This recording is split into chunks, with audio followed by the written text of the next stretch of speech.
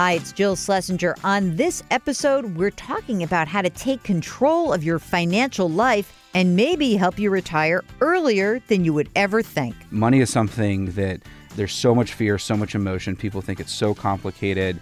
I truly believe that anything in life, money is the pathway to freedom. Money gives you time and space, but money only matters if it helps you live a life that you love. Welcome to the Jill on Money podcast. Today, we are talking about that FIRE movement. Remember, not the FIRE thing, the festival. FIRE, Financial Independence, Retire Early. We've got one of the leaders of the movement, Grant Sabatier. He's just written a book called Financial Freedom, A Proven Path to All the Money You Will Ever Need. His story is amazing. The interview was wonderful. And hey, it's official. My book is out. The Dumb Things Smart People Do With Their Money. 13 ways to right your financial wrongs. You can get it anywhere you want, any place you buy your books. The Dumb Things Smart People Do With Their Money, on sale now. Here's our interview with Grant Sabatier. You're listening to Jill on Money with Jill Schlesinger. Grant, welcome to the program. How are you? I'm great. Glad to be here. So we start with a very easy question for someone like you, which is, what is the best financial decision you've ever made? The best financial decision I ever made is to order one book. I Googled best money books, and the first book that came up was Your Money or Your Life by Vicki Robin. And the book completely changed my life. Vicki is now a co-creator with me, a good friend. We're working on some projects together, and just that one book completely transformed my life. Okay, before we get into the transformation, let's talk about the life. So talk about kind of your upbringing and your relationship to money prior to Googling that book and buying it. Sure. So my parents, let me start there really quickly. They grew up in rural Indiana, like one stoplight town, had nothing growing up, were very poor, like one pair of pants per year type poor. And then they ended up having me after not thinking they could have kids. They got pregnant in their late 20s and decided that they wanted to give me a different opportunity. And so they moved from rural Indiana, left all of their families, the only people who've ever done this, and they moved to the suburbs of Washington, D.C. And my mom was a secretary for a number of years, and my dad actually cleaned office buildings. And so they really kind of started from the bottom, and I was always in my class the kid with the least amount of money. I never felt deprived. I always felt like I had opportunities. I knew my parents were making a lot of sacrifices for me, but I could tell that being outside the DC suburbs, there's quite a bit of money that I, always had the least amount on my soccer team. Money was something that stressed my parents out. They talked about it, it was something that was always very present. And my father used to tell me two things when I was a kid. These are some of my earliest memories. Life is a beach and money is freedom. And I didn't know as like a 5-year-old kid what either of those meant. And I actually had the opportunity last year when I launched my Financial Freedom podcast to bring my dad on as the first guest. And I asked him, I said, what did you mean by money is freedom? And so he got to unpack, how he always viewed money and was diligent about saving even though he didn't make a lot. And so it's not lost on me or anyone that I, had such a kind of intimate relationship with money from a young age. And it's always something that I've been fascinated by. And now I feel grateful that I, am able to do this.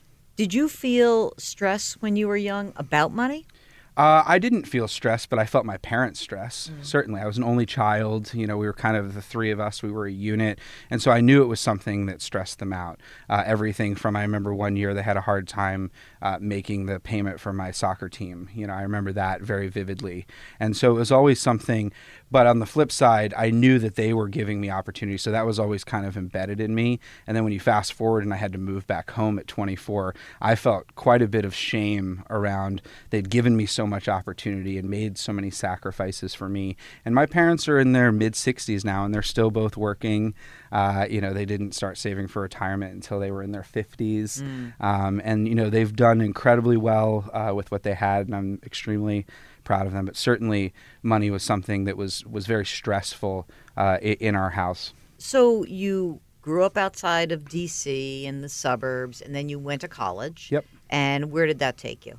Yeah, so I was kind of the kid who did everything he was supposed to do. worked hard, curious, graduated number 2 in my class. I ended up going to the University of Chicago. I really wanted to get a job by the time I graduated college, and I got one at a company 2 hours outside of Chicago in one of the northern suburbs that, when you call into airlines or any company and it's like, this call may be monitored for quality assurance. I worked for the company that listened to those calls. Oh, boy. And so that's what I did. Like, it's sort of like some dystopian situation where I was commuting, waking up at 4 every day.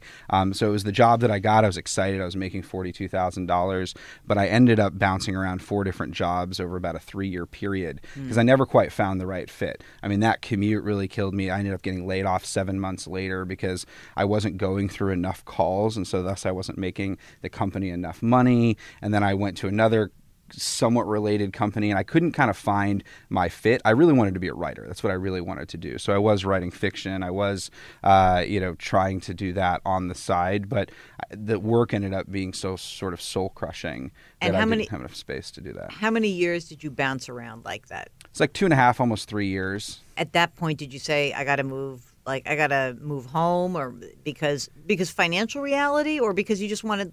I mean, sometimes you just want to nest. You want to I want to regroup, and there's nothing wrong with that. So what was the motivation for you to go back home? I just completely ran out of money. I got down That's a good motivation. Yeah, to $400, and I wasn't going to be able to pay my rent. And my girlfriend, who's now my wife, she was had roommates, and so I couldn't really crash there. And, it became a situation where she was a little like, what are you doing with your life? She was in graduate school at the time.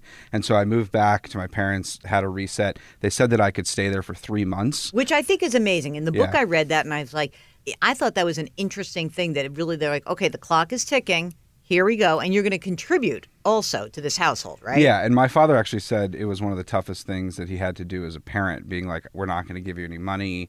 I probably would have blasted out of there, anyway, as quickly as I could, because I just had so much emotion around it. And I didn't want to be 24 living back with my parents. But, they made sure, obviously, putting that bookend that, hey, you got to take this seriously. You got to get out. And they didn't really ask me much how things were going during the period. So they didn't nag you? No, they didn't nag me. But, we come down, I felt like a child, sitting down at dinner, we'd sit around and we'd be talking about something else, but you could tell, when you're talking to someone and then look in their face, they're thinking about 4 other things. Yes. Well, here's your mother's like, I want to ask him how many job interviews he talked about, right? But totally. I don't want to say that because that's going to make him go off, right? And just worry, just general worry in their eyes, just kind of concern of is he okay?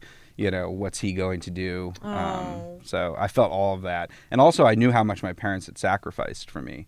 And so I had that kind of double whammy where it's like, okay, always kind of doing well by them was important to me. It's like you're the good boy and you've got that great guilt that's firing you up. Totally. And also, as you said, you're hyper-focused on projects. So explain what happened after the Vicki Robin moment. What was going on in your head and your heart when you got through that book? So the big takeaway that you're trading your life energy for money was just a huge wake-up call for me. I was like, okay, I can always kind of go out and make more money, but I'm 24. I'm never going to get back the time in my life. I'm in the prime of my life. And my takeaway from the book was actually different than Vicki intended. And she's always kind of getting on me for this, because my takeaway was okay, if I'm trading my time for money, I need to make as much money as possible for my time. And she actually wrote the book to help activists and socially conscious people get enough money so then they could do the good work of changing the world. And here I come along and I'm just now I'm on that path, but I was just okay, I need to make as much money as possible. So I looked at my skill set and I'd applied to over 200 jobs. 200? 200 and hadn't gotten a call back. God. I actually looked, when I was writing the book, I went back and looked at my email account and I looked at some of the jobs that I had applied to because I still had the resumes in there. And one of the jobs was to be an apprentice at a florist in Chicago. And now I think I'm if I had gotten that job, that is how wide I was going. If I had gotten that job, maybe I'd be a florist today. Well, maybe you'd be really happy. Who knows? Who knows? But so you went 0 for 200 essentially? 0 for 200. So I was like, okay, I need a new skill set. I need to figure something out. And so I just was doing a simple Google search on my phone and I saw a Google mobile ad. And they were pretty new at the time. This is 2010. And I was like, oh, what's this? I hadn't seen a Google ad on my phone. So then I just Googled Google mobile ad. And the first thing that came up was an article from eMarketer that was Google campaign campaign management jobs are going to grow 300% by 2020. I was like, oh, wow, there's demand for people to do this. What is this? Second result, Google AdWords University,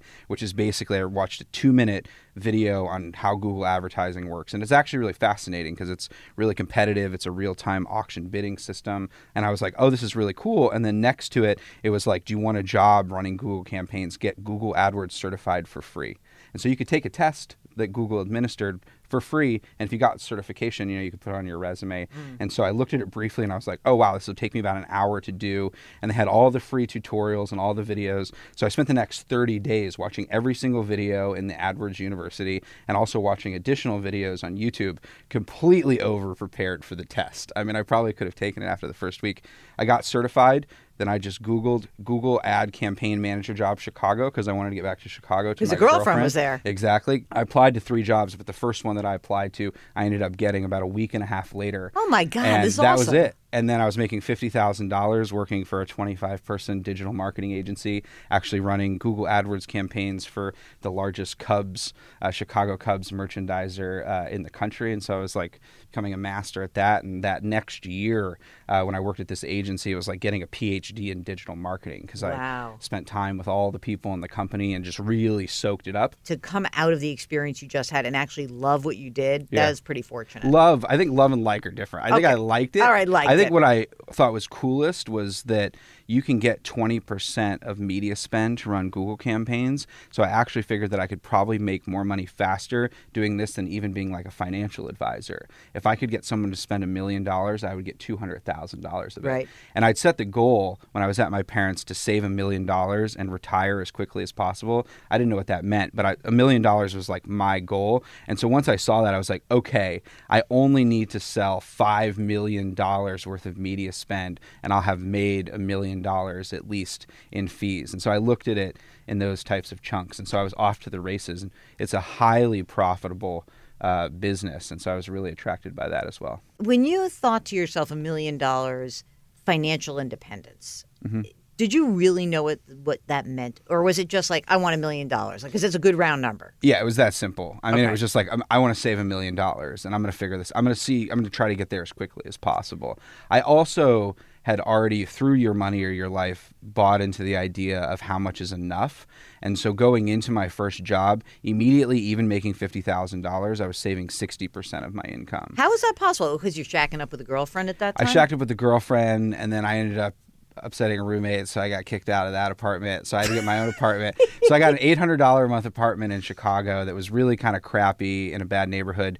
I needed a car, and so I got an $800 Nissan Maxima. And I was working all the time, so I literally spent no money. I was either like working or reading about money because I figured out that I could actually accelerate the rate of compounding. And that was a huge moment for me. So I didn't know like kind of where I was going. The $1 million is what I wanted to save. I knew I was saving a high percentage of my income, but then I did the math and I was like, even saving 60% of my $50,000 income, it's going to take me maybe 22 years to get there. So I need to make more money. And so how did you make more money? Oh yeah, so this is the fun part. So 3 months in, I'd learned enough about digital marketing. I'd learned how to build my first website. I was building WordPress websites, which now are really easy. You can do it with one click. It was easy back then, but you still had to do it. And so I went on Craigslist and I literally just searched in the classified ad section, and there was a lawyer who was looking for a website. Lawyer needs a website, and he had a $500 budget. Reached out to him. I was like, I'll do it. And so I basically got paid to learn how to build a website.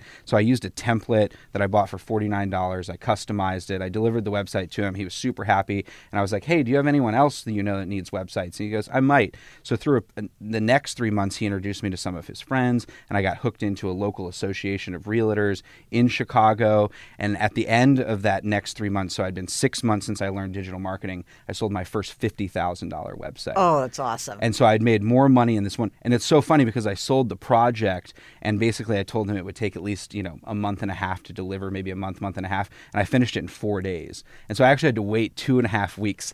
And you didn't want to make it sound so easy.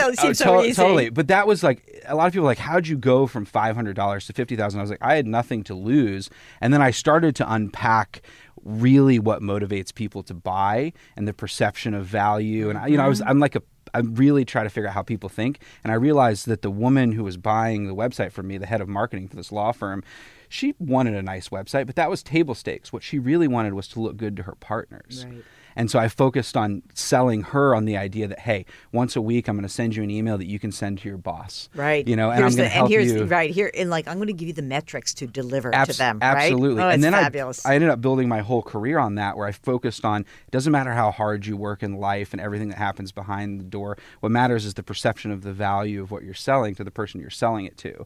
And so I really fell in love with that and sales strategy and storytelling. And by the end of that first year, I was making $50,000 as my salary, but I'd made over $300,000 running Google AdWords campaigns for realtors, for a dentist office. I had my hands in a lot of different things. And at this time, your girlfriend's in grad school, right? She's in grad school, yeah. And so she's working hard. She's working so hard. Like, you go work, fine. I got things to do, right? Right. Okay, so it wasn't like because some people would be like, maybe have stress in your relationship if you're so plunged in. But if you're both killing yourselves and working really hard, it's kind of like great timing. Let's do it now while we're young and we've got energy, right? Yeah, it's perfect. And so she works in academia, and she was actually doing a lot of her research overseas for 2 of the 5 years that I became financially independent. And that was actually really helpful, because it's like you're checking in with your partner once a week or a couple times a week on Skype, and then you can just focus on. That's why this is so much easier to become financially independent for someone in their 20s. Doesn't mean that you can't do it or shouldn't, pursue it in your 30s and 40s. But I went all in, and I made trade-offs that I wouldn't make again. And I also, in writing the book, realized that I didn't even need millions of dollars or to be financially independent. I already had so many of the benefits of what I was looking for early on. I just was so driven to get there. And one of the things is, you don't need millions of dollars to feel free. And that's a great point. I just interviewed this woman who wrote a really interesting book about the state of employment right now, right? And it's called The Job. And one of the things that she talked about was that millennials especially have so much anxiety around their work life. Sure. And obviously, if you're feeling anxiety, you don't perform at your peak, right? Right. But she also said that one of the things that people crave is consistency. And another thing they crave is to have some semblance of control. It sounds to me like you are more interested in the control factor, that you'll kill yourself working. You don't need it to be someone sending you a $500,000 paycheck every year, right? But that you could be in control seems to be a big motivator for you. Yeah, absolutely. We all have the illusion of control. The paradox is, the most beautiful things in life tend to be those things that are actually unexpected. And so even though we try to organize all areas and control everything in our life, it's often those unexpected things. And so it took me becoming financially independent to learn some of these deeper, I'd say, life lessons that I was just so hyper-focused. I actually talk a lot about burnout in the book. I feel like, especially for millennials, I just turned 34. I'm on the older end of millennials. You seem old, you're right. I feel like the experience that I have a couple years later, then it catches up with the rest of the generation. And so it's pretty interesting. Like, I am the digital native. I got a used laptop when I was 7 years old. I'm most comfortable in my life at my computer keyboard, literally. And that's one of the things that I think now we're reaching a point where money as a pathway to freedom, you don't need millions of dollars. Just having 6 months of expenses or a year of expenses gives you so many more options. And I knew that, but I was just really on this path to escape, when now looking back, it's like I would have done a much more balanced job, I think, of along the way. I honestly, I lost my half of my 20s on this, and I feel grateful that now I have the ability to do what I want with my life. And I think the sacrifice was more of an opportunity. It was worth it. But I didn't go to the concerts with my friends that now I kind of wish I would have. One of the things you don't realize when you're in your 20s is that I had so much energy then, and I took advantage of it, but you don't realize how much you're going to grow and change, as a person. And so I was like, I'll always have that opportunity. And now the friends that I could have gone to, Coachella with, or, Bonnaroo, all these festivals, and traveled to Europe with. One of my good friends in the middle of this wanted me to go on this trip for 2 months to Europe. I didn't go with him. And now you realize, okay, now all my friends have families, and now they're not in that same headspace. You kind of think you're always going to have these opportunities. And so that's one of the reasons why I think a more balanced approach. I'm by far kind of on the extreme end, but I feel like an explorer. Like I've gone to the edge of money, literally the edge of money. I've unpacked this human invention. I've looked at it from every angle. I've read all the books. I've talked to thousands of people, written, over 700,000 words about it now. And now I've been to the edge and I've come kind of back from the edge. And this is my report. And so from your report in Financial Freedom, a proven path to all the money you will ever need, who are you writing this for? I'm writing it for everyone. I started writing it for my 24-year-old self. And then since I started Millennial Money in 2015, I've had over 17,000 reader emails of people. I got one this morning that just literally brought me to tears. And these are people, there's so many people out there struggling with money in their life. And money is something that there's so much fear, so much emotion. People think it's so complicated. And it's why I dedicated the book to anyone who's stressed about money and wants more from life. Like, I hear you. Like, I'm writing it for people who feel stuck in their life and are looking for that breath of air. Because I truly believe that money, anything in life, money is the pathway to freedom. Money gives you time and space, but money only matters if it helps you live a life that you love. And so changing your relationship with money this is going against, and I feel this way even now in talking about the book, almost everything that the money world and the personal finance world has told you your entire life. And I feel like I'm walking up a rapid-filled river with this message because this is not a great message for the banks. This is a message of empowerment and financial literacy as a human right. Here's a guy whose parents had nothing, who gave him an opportunity, who's never taken a finance class or worked with a banker, who found a path out, and there's a door. Now there's a window, and the path is getting wider, and more people are going down this path, and they're starting to live life on their own terms. And when you live life on your own terms, it goes counter to this sort of narrative, the common success narrative of you always have to chase the next dollar, the job promotion. And one of the things I looked out at the world and saw my parents burnt out and everyone burnt out and no one being able to retire, and I was like, clearly what's been shared in the mainstream isn't working, and maybe it did work, but it's no longer working. And so instead of making a right turn, I decided to make a left. And I meet resistance at every level. In what way? So tell me the kind of resistance that you get. Yeah, so you don't get love. Like, I hugged you when you walked in. Oh, I get love. I get a lot of love. But from the people like me, like old farts, like, I think what you're doing is amazing. It really is. And I guess what you just said that really hit me is that you want to basically empower somebody, but you don't say that being rich is empowerment. You say, like, your knowledge, your ability to make a difference. It doesn't mean, sometimes when I come off the air, someone will say to me, but, like, I just can't put away $50 a week. Like, right. I really can't afford it. Right. And I'm like, well, what do you think you can afford? Mm-hmm. But just tell me what you think. Well, right. I could do 10. All right, great, do 10. Right. Like, do something so you feel like you're controlling some piece of your financial life. So what is the pushback that you get? I mean, the message is so perfect. I don't get who would push back against it? I think people who are afraid of truly going inside and questioning their life. I think it's so easy in life to chase that next thing. It makes us feel good. It's always easier to kind of like close our eyes and try to get the next job promotion or the next dollar amount. The tougher work is to stop and actually unpack what does make you happy. What do you actually want in life? Because the most important question isn't how much money do you need. The most important question is what kind of life do you want to live? Right. And then how much money do you need to live that life? And a lot of people don't know what makes them happy. And they don't know their why or their purpose. And we live in a culture now that's like, be happy, be happy, be happy, be happy.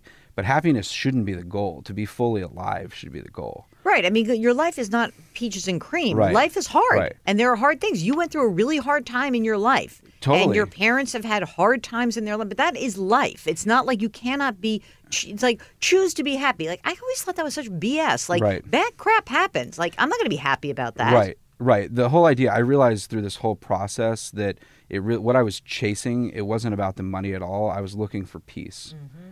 And it comes back to this idea. I felt like I needed a lot more money than in reality I probably did to feel at peace.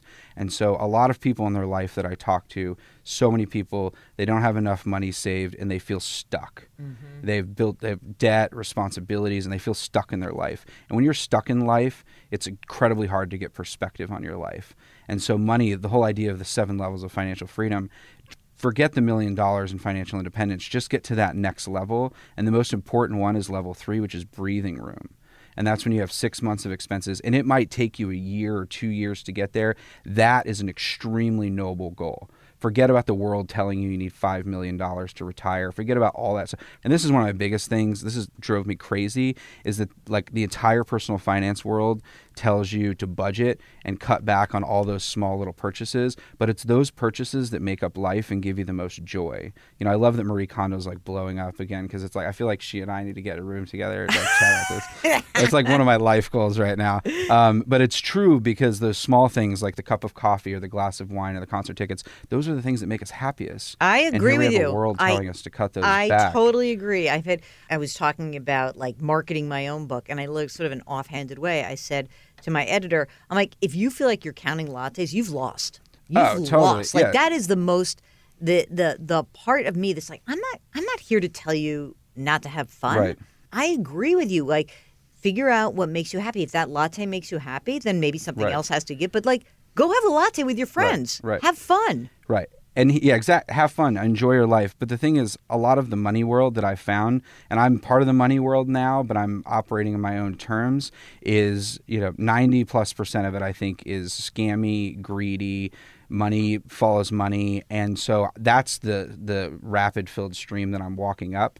I was invited to a wealth summit, and I just saw recently 3,000 people. I was supposed to speak at it, and then I declined right before I went on, because I saw they were selling these scammy products to people, tax lien software, stuff that like people just starting investing should never buy.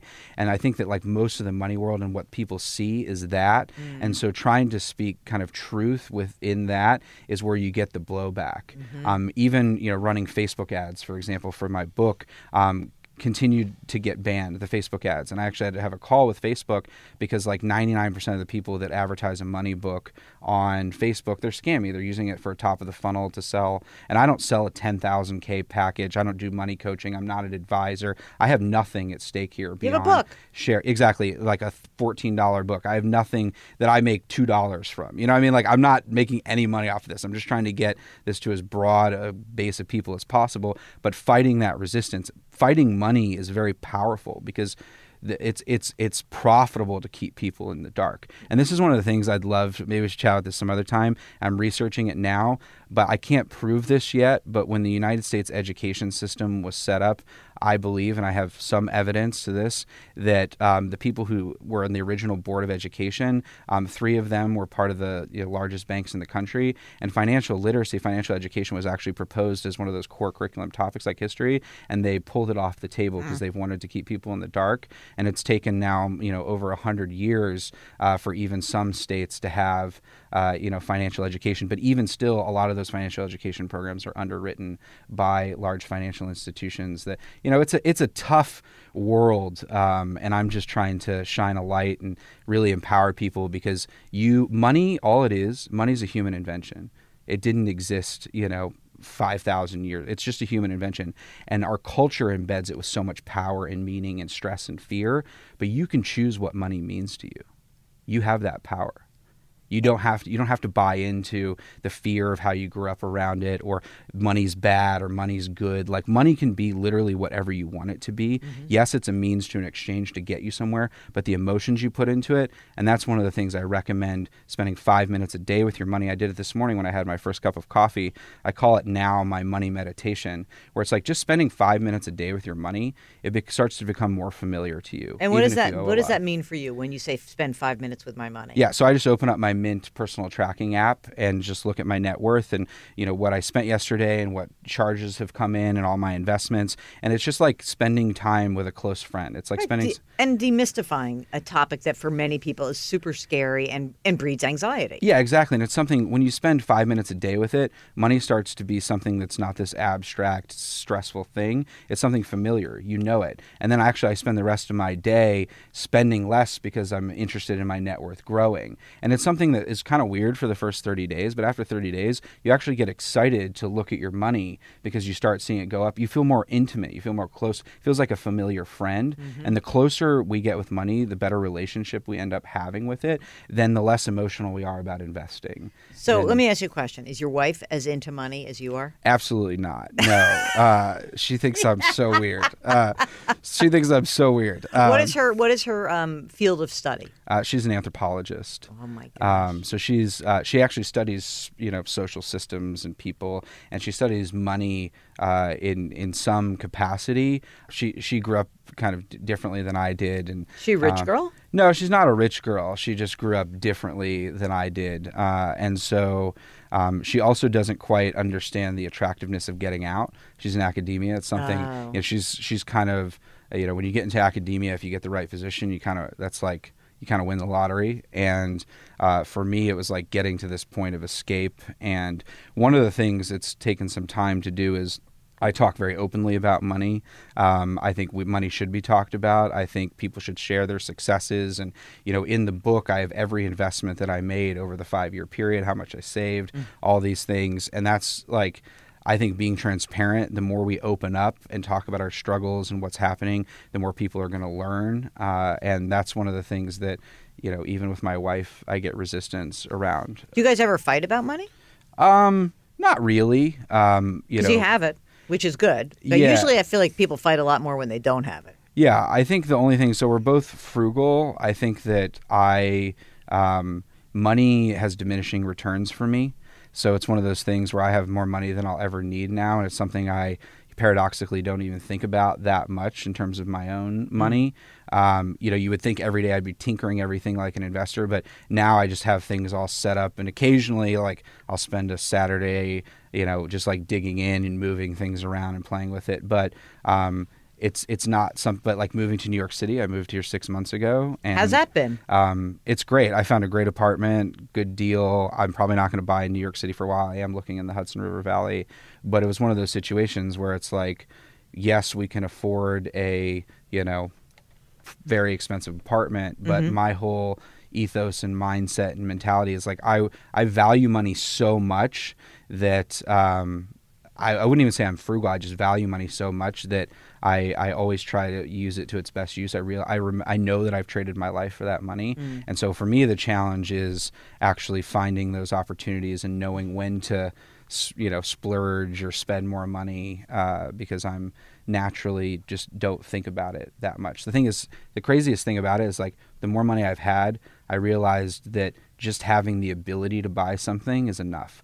So I'll drop money. Like I went to Seattle a couple of weeks ago, last minute, and I first class round trip ticket. It was like $3,000, and that. So you're okay with that? Like if you totally decide to do that. it, you do it. Oh yeah, I was tired and I wanted to sleep on the plane and be refreshed there, so I'd get more time out of it. And like that's something where I just drop. Yes. But, I spend less than $300 a year on clothes. And that's something my wife gets on me. She's like, why do you have nicer suits? And why do you do this? And I'm just like, well, that's just like not who I am. Right. And so there's some challenges there, but I think we've got a good rhythm going. All right. Well, that's good. Now, before I let you go, your best financial decision, which is like, it's always sort of mind-blowing, was like picking up this book and it changes your life. What was the worst financial decision you've ever made? Craving money above all else. No, that's interesting. I think money became my god during this 5-year period. It's something that money can be really addicting. Chasing financial independence can be really addicting. Money addiction has many forms, and I think I made a lot of trade-offs that I wouldn't make again. And it's something, it gets addicting, and I fell into that trap of more. In a way. Luckily, I kind of had an escape hatch in mind, but I think it's always important to realize that life is so much more valuable than money. Time is so much more valuable than money, and it was so beautiful writing this book because I was able to reflect back and be like, whoa, What was the best piece of money advice you got as a child? Money doesn't grow on trees. I think, it was just the fact that, you have to work for it. I always valued money. I had like a $2 allowance and, these things, and I saved and would buy the new video game, so I understood and valued money. But, Yeah, I think the biggest lesson that I learned this entire time was just the correlation between savings rate and years to financial independence. I think it's so interesting is that, there's so much, to your point about how the business of getting people to invest is one thing. And I don't think that people realize how much better off you are just by saving. I mean, forgetting about whether you have ABC Mutual Fund or XYZ Mutual Fund. Saving is your salvation. That is what will get you to the next place, wherever that place, whatever you define that goal to be. Right. If you save, you will get there faster. My fear is that people sometimes will say to me like, well, I don't have enough money, so I just want to basically put all my money on number 8 black and hope that comes in. Right. I'm like, dude, just save. Yeah. You'll get there. But saving's kind of perceived as boring. I like boring. But once again, it's like, look at how the personal finance world sells it. There's with budgeting, save, cut back, there's this whole scarcity mindset. Whereas saving, it's really an opportunity. Yeah, buying yourself options. But genetically, biologically, we're not designed to save. We're not designed. Our minds literally can't comprehend 7-figure numbers. There's some of these things that like our minds can't get, and saving for the future is not something we're wired to do. And so you have to kind of rewire yourself a little bit, and also set up automated systems. We've talked about a little bit about that, so you don't have to think about it as much. But it's one of those things where anything in life, you just need to get a little bit of momentum. And this is why I recommend the correlation between savings rate and years to retirement. The average American saves 3.2% of their income. If they can just get to 10%, you've cut 15 years off to retirement. You've gone from never to actually making it possible. If people are like, how does that happen? Just save 1% every 30 days and you're never going to feel it. You know what's amazing to me? Like when I think about it, it's probably your grandparents, but my parents, it's like they used to have rules of thumb. Save a dime for every dollar you make. Right. And guess what? As it turns out, that was really good advice. That's not enough. I know, but you know what I mean? It's a start. You start with like instilling that notion. Right. And they were fighting fewer forces. I mean, yeah. We didn't have credit cards till the 50s. We didn't have online one-click ordering, until like 15 years ago. And so it's never been easier to make money. It's also never been easier to spend it. And so our grandparents had it easy in that sense. Yeah. Those lucky bastards. The depression and all. Big deal. No, but I think they also had different values. I think they had different values. I think that there were simpler times in many ways. And I think that what you are advocating here is so laudable. I am so happy that we got you in the studio. It's very exciting. Grant Sabatier. Yep. That's it, right? That's it. All right. Well, thank you so much for joining us. Yeah, thanks for having me, Jill. I appreciate it. Thanks so much to Grant Sabatier. That book is called Financial Freedom. If you've got a financial question, if you want to learn how to gain that financial independence, why don't you shoot us an email? It's so easy. Ask Jill at JillOnMoney.com. Ask Jill at JillOnMoney.com. We drop new episodes every Tuesday and Thursday. Our music is composed by Joel Goodman. Mark Talercio is our executive producer, and we're distributed by Cadence 13. Thanks for listening.